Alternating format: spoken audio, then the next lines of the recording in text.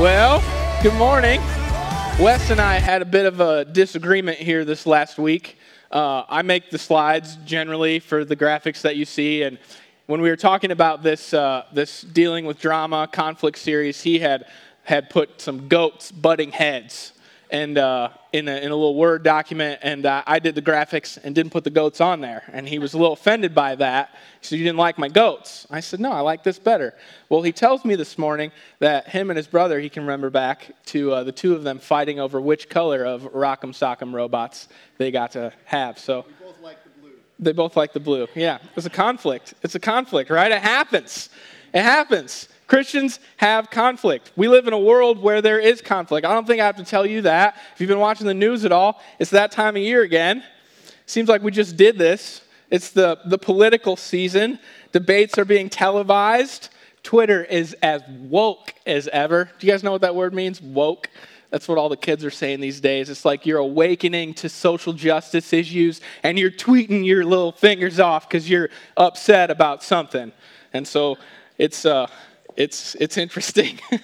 The media says that we're more divided as a nation than we have ever been, which personally, I will respectfully disagree. I remember a time, at least I've read about it, where we actually killed one another in the Civil War. Seems like I was maybe a little bit more divided than we've ever been, but tensions are high, to be sure. The political discourse in our country is total garbage. Social media doesn't seem to help in this. It seems like, and this is my opinion, you can agree with me or not, that's fine. It's my opinion. It seems to me that people are more concerned at talking at one another than talking with one another. And that's a problem. That's a problem. And it's not just in the political scene in America, it's all over. It's not just in politics. Conflict and drama are everywhere. They're everywhere. It's kind of the status quo across the world. Am I right? I think so. We got conflicts, drama, division over race, right? Black and white versus brown. We've got conflict in Africa, the Hutus versus the Tutsis, if you know anything about that. Arabs versus Jews, Russians versus Americans. I've already discussed politics. Capitalist versus communist, or socialism as they're calling it these days. Same thing in my opinion. Left versus right. There's conflict over worldview. Some insist there's no truth but your truth, right? Live your truth. That's what Hollywood tells us. And then the other side of that is the absolute truth, people. The facts don't care about your feelings. You got that fight. You got the atheist versus the theist. And then in theism, you got Catholics versus Protestants, Muslims versus Christians versus Hindus versus Buddhists. Now, some of that might not feel like it's home. It's kind of out there. So let's bring it home a little bit. We got conflict over drama, right? Male versus female. Husband versus wife. We've got conflict and drama in our local city. The city council versus the taxpayer. I don't know if you read some of the news going on about that. There's a little bit of drama going on right now, a little bit of conflict. We got parents versus teachers versus school boards versus teachers versus parents. We've got friends pitted against one another. Maybe your present love interest versus your ex. Some drama there, some conflict. Neighbors versus neighbors. Bosses versus employees. And reverse that. Co-workers versus one another. Brothers versus sisters versus cousins. Nephews versus uncles. Your mother-in-law against everyone. Everywhere we look, there is drama and conflict. So, what's a Christian to do? Well, that is the point of this series. Conflict and drama seem to be an unavoidable part of living in a world that is fallen far from what God has designed it to be. Because there is sin in your heart and in mine and in everyone else's heart, conflict is inevitable. It's unavoidable. Sin always leads to conflict. Conflict with God, conflict with one another, but conflict itself is not necessarily sinful. Don't miss this. Conflict and drama is not necessarily sinful. How you and I respond to it is the issue. That is what you and I will be judged on by God, how we deal with the drama and conflict that meets us in our lives. And we can deal with it in one of two ways. We can deal with conflict in a life-giving way that displays what Jesus did for us on the cross, that displays the love of God. Or we can deal with conflict and drama in a way that is rebellious against God and really asserts our own self above everyone else's interests. So put in that light, conflict is actually an opportunity. It's an opportunity to make disciples of Jesus. It's also an opportunity to evangelize other people with the love of Jesus. Conflict and drama are opportunities. They're opportunities for us to testify to who our God is, to what he's done for us, to show people what God is like. But only if we deal with drama in the way that Jesus did, in the way that he instructs us to. That's really the struggle. The struggle for the Christian is not to fall into the ways of the world when dealing with conflict. And that's what I want to look at with you from Romans 12 today. Romans 12, if you have your Bibles, you can open up. Romans 12 will be in the first two verses, and we'll skip down a couple and start in verses 14 and 25. We'll get to those a little later. But first off, Romans 12, verses 1 and 2. It says, therefore, this is Paul writing to the Roman church, therefore I urge you, brothers and sisters, in view of God's mercy, offer your bodies as living sacrifices, holy and pleasing to God. This is your true and proper worship. Do not be conformed to the pattern of this world, but be transformed by the renewing of your mind. Then you will be able to test and approve what God's will is, his good, pleasing, and perfect will. I want to pause there. We're picking up in Romans, kind of in the middle of the book. It's actually closer to the end of the book. And I think I'm like most people, I really like Paul's letters at the end. Because that's where he gets kind of where the rubber meets the road. That's where he gets practical. He says, all right, here's what I want you to do. That's kind of how I think. Just tell me what to do. Tell me what to do. What do you want from me, God? Tell me how to live. And I'll do my best to do it. That's great. But man, do we miss a whole lot of richness if we skip over the beginning of Paul's letters. The beginning of Paul's letters talk about doctrine. They talk about doctrine. They tell us what we should believe about who Jesus is, what he's done for us, about who we are because of what he's done for us. So Paul says, believe this and you'll behave like this. So we can't ever skip over the doctrine. You can't just say as a Christian, don't tell me about all this theological stuff. Just tell me what to do. You can't ever do that because right doctrine compels and empowers right doing. Or to say it another way, right believing compels and empowers right behaving. So we can't ever skip over the foundational truths of Christianity. We have to start with what Jesus has done, with who he is, with who we are in light of what he's done. And if we get that, then the behavior, the doing will flow out of that. Church, this is why every Sunday, Wes and I really only have one message for you. And we try and present it in different ways and fresh ways and new ways, but it's really only one message. It's about what Jesus has done for us. We call it the gospel. We try and present it new and fresh ways every Sunday because if you don't understand correctly who Jesus is and what he's done, nothing I say, nothing Wes says from the Bible will really matter to you all that much. You either won't care about it or you won't have the power within yourself to live it out. So Paul starts in Romans 12 and he says, therefore, in view of God's mercy, live like this. In view of God's mercy, live like this. So what exactly are the mercies of God we're supposed to keep in view here? Well, if you went through Romans 11, and the previous 11 chapters of Romans, you could read about those. I would encourage you to do so. But I want to try and give you a few metaphors to help you think about God's mercies in a new light. We can think of God's mercies like this. Jesus is a cosmic boss, and we're his employees. To be honest with you, we're kind of rotten employees. We lied on our time cards. We stretched our breaks and our lunches. We whined and complained about how terrible of a boss Jesus was. We lied about his nature. We lied and said he was somehow holding out on us, cheating us out of what was rightfully ours.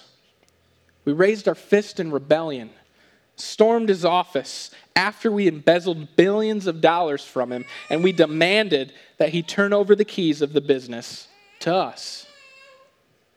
And what does Jesus do? Well, he doesn't dismiss our wrongdoing or claim that we're in the right. He actually clearly tells us who we are. He condemns us as wicked workers. He's done nothing but treat us kindly. He's done nothing but provide and care for us. But we treated him only with contempt and ungratefulness. But instead of doling out a swift judgment and casting us out of his presence like you and I would if we were the boss in this scenario, Jesus does something astounding. For the workers who realize their error, who fall on his mercy, as we wait in handcuffs or wait for handcuffs to be put on, Jesus moves towards us. He says, I'll forgive all your debts. I'll pay for it out of my own bank account with my own money. And what's more, he says, I'll serve the sentence that you deserve. I'll go to jail on your behalf. I'll give you a promotion in my company. Therefore, in view of God's mercies, or how about this? In view of God's mercies, we think of Jesus like a husband and he the wife. This is scriptural. It's a metaphor we get in the Bible. Ephesians 5 is a good example of it. Jesus has been an amazing husband. He spoke tenderly to us. He served us with love and grace. He cared for us and provided for us and protected us. We were poor and ugly and alone. Ezekiel 16 talks about this. No one wanted us. There was nothing in us that was attractive, but God loved us. He made us his. He gave us only good things in abundance. And his love made us beautiful. His love made us the envy of all the other wives. He treated us kindly. And we took his good gifts, the gifts that he gave to us, and we used them to buy other lovers. We became worse than a prostitute who charges for sex. We took the good gifts that God gave us and we used it to buy other lovers for ourselves. Our lusts were never satisfied. Our bed was always open to any stranger, never to our husband. When we got pregnant with other men's children, we killed them. We sacrificed them on the altar of our own freedom and our own sexual liberation. Not just once, but thousands of times. We slept around with anyone and everyone who was willing. We slandered his name to our lovers. We spoke wrongly about him. We lied about him. We cheated on him. And what did Jesus do? He didn't divorce us, as would have been his right to do. He didn't kick us to the curb. Instead, he stayed in the relationship. He confronted us with our sin. Sure, he doesn't overlook it. He speaks clearly and lovingly to us. He lays out before us our wrongdoings. He tells us what we've done wrong. And just as we expect the hammer of judgment to fall, Jesus offers us the opportunity to renew our vows. Even after everything we've done, Jesus offers to take the offense on himself, to bear the shame of staying loyal to an adulterous woman. He offers forgiveness by taking on the full weight of our wrongdoing upon himself in view of God's mercies. That's what Paul says. Or lastly, we can think of God's mercies like this. At school, we sat alone in the cafeteria because we came from a poor family. We only had one set of clothes. We wore them every day. We didn't have parents that loved us enough to teach us about hygiene, so we smelled. We had physical deformities. We weren't smart. There was nothing to commend us to others. We were not lovable. And while others were making fun of us, staring at us, or avoiding us, Jesus came and sat with us. He talked with us. He said we mattered, and we believed him because he treated us like we did. He made time for us. He gave us good gifts. He loved us better than any friend ever could have. And when people mocked us, Jesus defended us. He went to bat for us. He stood up for us. He fought for us. He made us feel loved and okay. And we began to feel better about ourselves. Because of Jesus' love, we began to become more attractive to others. The popular kids started to take notice. We started to get invited to parties that we'd never been invited to before. We started to be asked to sit with the cool kids at lunch. But not Jesus. Only us. It went to our heads. We distanced ourselves from Jesus. We started to avoid him. We didn't want to be seen with him anymore. We remained kind to his face, but when others were around, we mocked him, just as they did. We told jokes at his expense. We stabbed him in the back. We lied about him.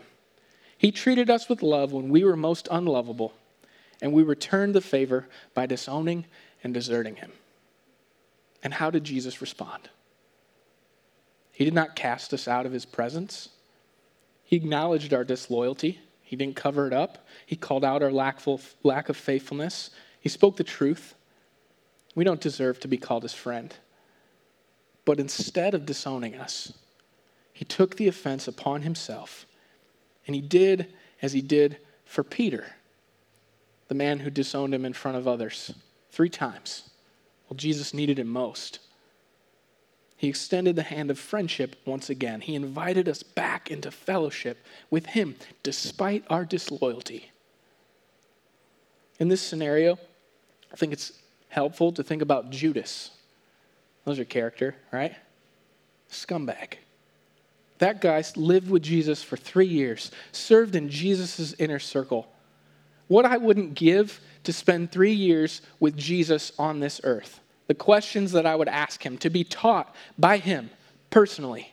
Judas had all of that, and he sold him out for a bag of money. Sold him out for a bag of money. After Jesus loved and took care of him for 3 years, he befriended Judas, and Judas betrayed him.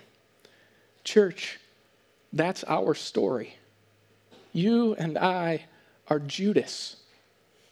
But God's mercy is available even to Judas. It is. You can read the account in the Garden of Gethsemane. When Judas comes and betrays his master, his friend, his God with a kiss, how does Jesus respond to him? He says, do what you came for, friend. He calls him friend. And I don't believe there's any sarcasm in Jesus' voice. I think the only thing in Jesus' voice is sorrow. In the moment of his betrayal, Jesus is still offering loyalty and friendship to Judas. Even in betrayal, Jesus is reaching out to Judas with the offer of friendship and fellowship. Therefore, in view of God's mercies, to you in Christ Jesus, do not be conformed to the patterns of this world. Do you see how Jesus dealt with conflict and drama in his life? Jesus did not fall prey to the patterns of this world. He did not seek to get even. He did not seek to defend himself. He did not fight to win. He didn't fight to make war. Jesus died to make peace with his enemies. He fought to reconcile sinners back to himself, to restore relationships. How? By taking the pain and the hurt and the punishment upon himself. He assumed the cost of the wrongdoing. Jesus offered grace to those who deserved it least. He didn't cast us out of his presence. He didn't cast those who wronged him out of his presence. He extended the hand of friendship to them. He invited them to re-engage in fellowship with him. He didn't ignore the offense or pretend like it didn't happen. He called it out while also taking the hit required to restore the relationship. Now,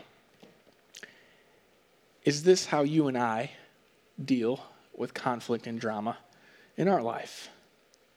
Therefore, in light of God's mercies, don't be conformed to the patterns of the world.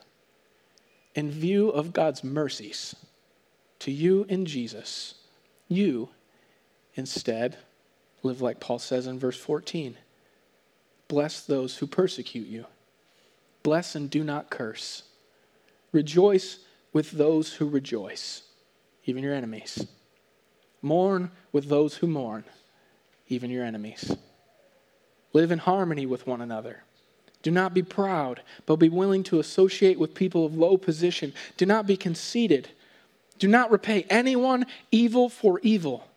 Be careful to do what is right in the eyes of everyone. If it is possible, as far as it depends on you, live at peace with everyone. If you go back to the original Greek, everyone means everyone. Do not take revenge, my dear friends, but leave room for God's wrath, for it is written, "It is mine to avenge. I will repay," says the Lord. On the contrary, if your enemy is hungry, feed him. If he is thirsty, give him something to drink. In doing this, you will heap burning coals on his head. Do not be overcome with evil, but overcome evil with good. Church, the world fights to win arguments, to win elections, to win war. The world fights to protect its own interests above all others. It's self-protective, self-promoting. The world is selfish. The world makes war and pretends at peace. The world is not committed to peace. Neither fakes peace or breaks peace. We are not to be conformed to the patterns of the world. We, the Christians, in view of God's mercy, are called to make peace. To make peace. We're called to pursue reconciliation at peace at our own personal expense.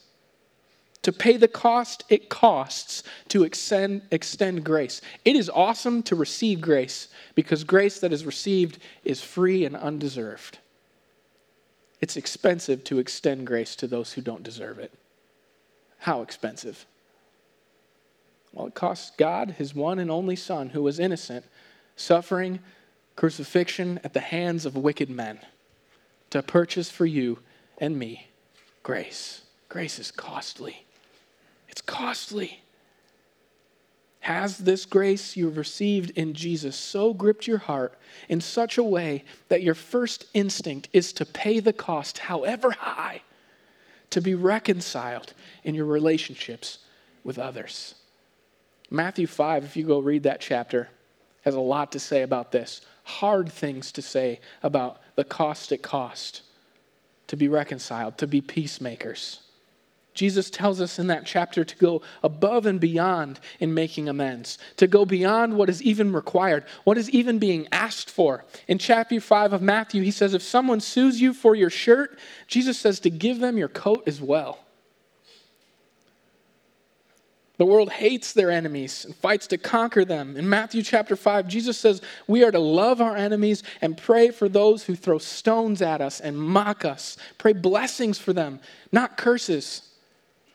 To serve them more, to love them, to move towards them in love. And as much as it depends upon us, we are to make peace. Now, some of you might be thinking, yeah, but Levi, you don't know what they did to me. You don't know my situation. You don't understand. What about justice? What about? Look, the Bible's not naive. Jesus' words, not mine. He says, in this world you will have trouble. Conflict is unavoidable. We will not be at peace with everyone. That's true. That's true. We're not going to be at peace with everyone. Jesus even said, I didn't come to bring peace. I came to bring the sword, divide father and mother, brothers and sisters. We're not going to be at peace with everyone. But our heart's aim and goal should always be reconciliation, should always be the restoration of relationships. And I can hear some of you already thinking, so you just expect me, I'm just supposed to put myself out there over and over again at the hands of wicked people. I'm just supposed to be a doormat. I'm just supposed to get trampled by the wicked. Is that what you're asking me to do, Pastor? Is that what you want from me? Just keep putting myself out there just to be trampled all over again. Meek and mild. A doormat. No, that's not what I'm calling you to. And we're going to spend the next 2 weeks talking about healthy and appropriate boundaries We're going to talk about the practicals of how we're supposed to proceed when peace is unavoidable. We will get to that. But today I want us to focus on and commit to being peacemakers. You see, I don't think most of us have a problem with being so committed to peace that we've become doormats. I think that most of us are far too quick to cut off relationships and cast those people who've hurt us out from our lives. It makes me think of a story. There's a man, he's deserted on a desert island, 20 years. There's a research vessel comes across him, finds him, and they said, hey, well, we'd love to save you. Let's take you back into civilization. He's like, all right, let me go gather my things. So they go deeper into the jungle to where he's made a village, and they come upon 3 structures there. The first one is obviously his house. The other 2 are beautiful. So they ask him about the first one. What is this place? This must have taken you years to build. He said, it did. That's my church. It's the church where I attend. Wow, amazing. Well, what about this other one? It's equally as beautiful. That's the church I used to attend, he said. That's the church I used to attend. And we can laugh about that. It is funny. But hopefully you get my point. I don't think our problem is that we're so committed to peace and reconciliation that we're stupidly putting ourselves in harm's way. I don't think that's our problem. That could be a problem, and we'll deal with that in the next 2 messages. But I don't see that in the church a whole lot. Honestly, I think our problem is that we are far too quick to dispense with the peacemaking process. I don't think we're committed enough to peace. I think we cut and run at the first sign of conflict. I don't think we stay put and work hard to foster peace, to be reconciled. I think we're really happy to point the finger at the other person and say, I will make peace in as much as it depends upon them. I don't think we realize that the peacemaking process depends upon us far more. I think far too many of us fail to live in view of God's mercies and are therefore conformed to the patterns of the world, more so than Jesus' rugged commitment to make peace, even though it killed him. And church is to our shame. It tarnishes the gospel. That's really what's at stake here, our testimony. See, everybody asks me, it's like, what's a good evangelistic approach? How do I share my faith? There are things that we can talk about, but do you want to know one of the most powerful apologetics for the gospel of Jesus is? If you commit to make peace in all your relationships, in as much as it depends upon you, if you commit to fight to make peace, to be reconciled, to be restored, where you choose not only to agree or to live tolerantly of another person, but where you move towards them in love, where you can genuinely rejoice with someone who's harmed you, where you can genuinely mourn with someone who's harmed you when they're mourning. If you live in harmony with one another. See, there's nothing outstanding about friends being nice to one another. Do you know what is outstanding? When we love our enemies, when we bless them and not curse them, when we serve them and go the extra mile, even though they definitely don't deserve it. See, Jesus said in Matthew 5, again, verse 9, "Blessed are the peacemakers, for they will be called children of God." You see, few things display where you're from better than how much you're committed to the peacemaking process. If you live your life in view of God's mercies and seek to make peace with your fellow man, people are going to take notice. When we don't just conform to the patterns of the world, but we live like Jesus, people are going to notice. There is something about the way you and I go through life and work through our troubles, work through our disagreements with one another that will communicate to a watching world, you're not from here. That your dad must be from heaven.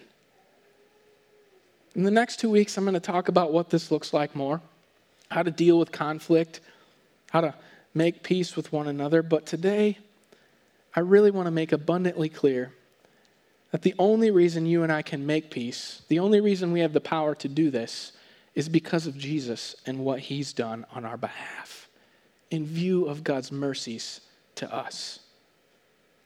Unless we live in view of those, we'll never have the power or the strength to forgive people who wrong us. We just won't. We just won't.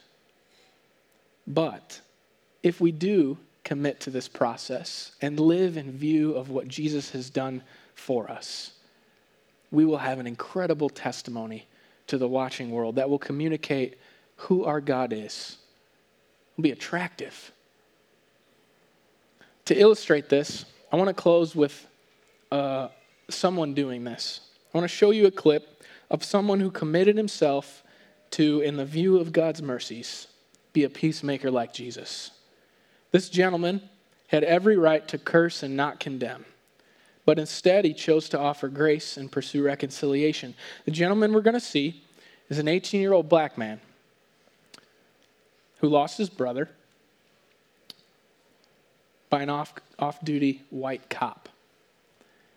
She went into this gentleman's apartment. His brother was 26, abiding the law, watching football in his home. She went into the wrong apartment thinking it was hers, thinking that this guy's brother was breaking and entering. She shot and killed him.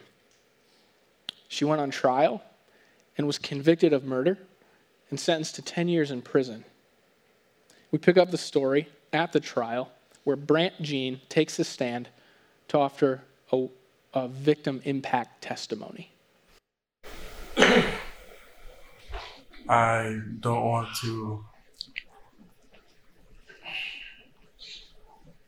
say twice or for the 100th time what you've or how much you've taken from us. I think you know that. But I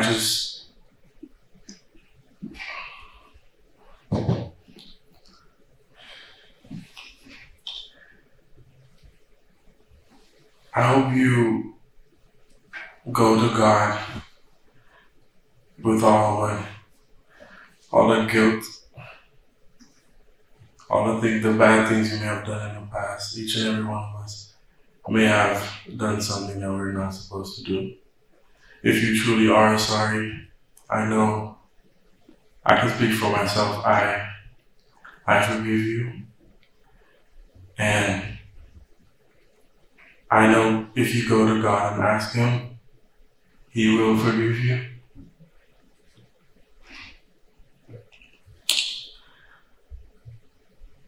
And I don't think anyone could say it. Again, I'm speaking for myself, not even bad for my family. But I love you just like anyone else. And I'm not gonna say I hope you rot and die just like my brother did, but I personally want the best for you. And I wasn't gonna ever say this in front of my family or anyone, but I don't even want you to go to jail. I want the best for you. Because I know that's exactly what both of them want you to do. And the best would be give your life to Christ. I'm not gonna say anything else. I think giving your life to Christ would be the best thing that both of them would want you to do. Again, I love you as a person. And I don't wish anything bad on you.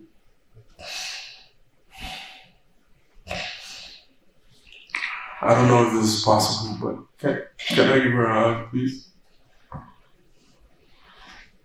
Please? In view of God's mercies, commit to make peace. It's powerful. You can't do it apart from the mercy of Christ to you first. You got to make peace with God first. But when you understand what Jesus has done for you, how can you not move towards other people with the same kind of compassion and mercy, in as much as it depends upon you? You're not always going to be at peace. I get that. Not everybody is going to respond how we want them to, but in as much as it depends upon you. Let us commit to making peace in view and empowered by the mercies of Jesus. For God's glory, for the sake of the gospel message, and as much as it depends upon you, live at peace with all mankind. Let's pray.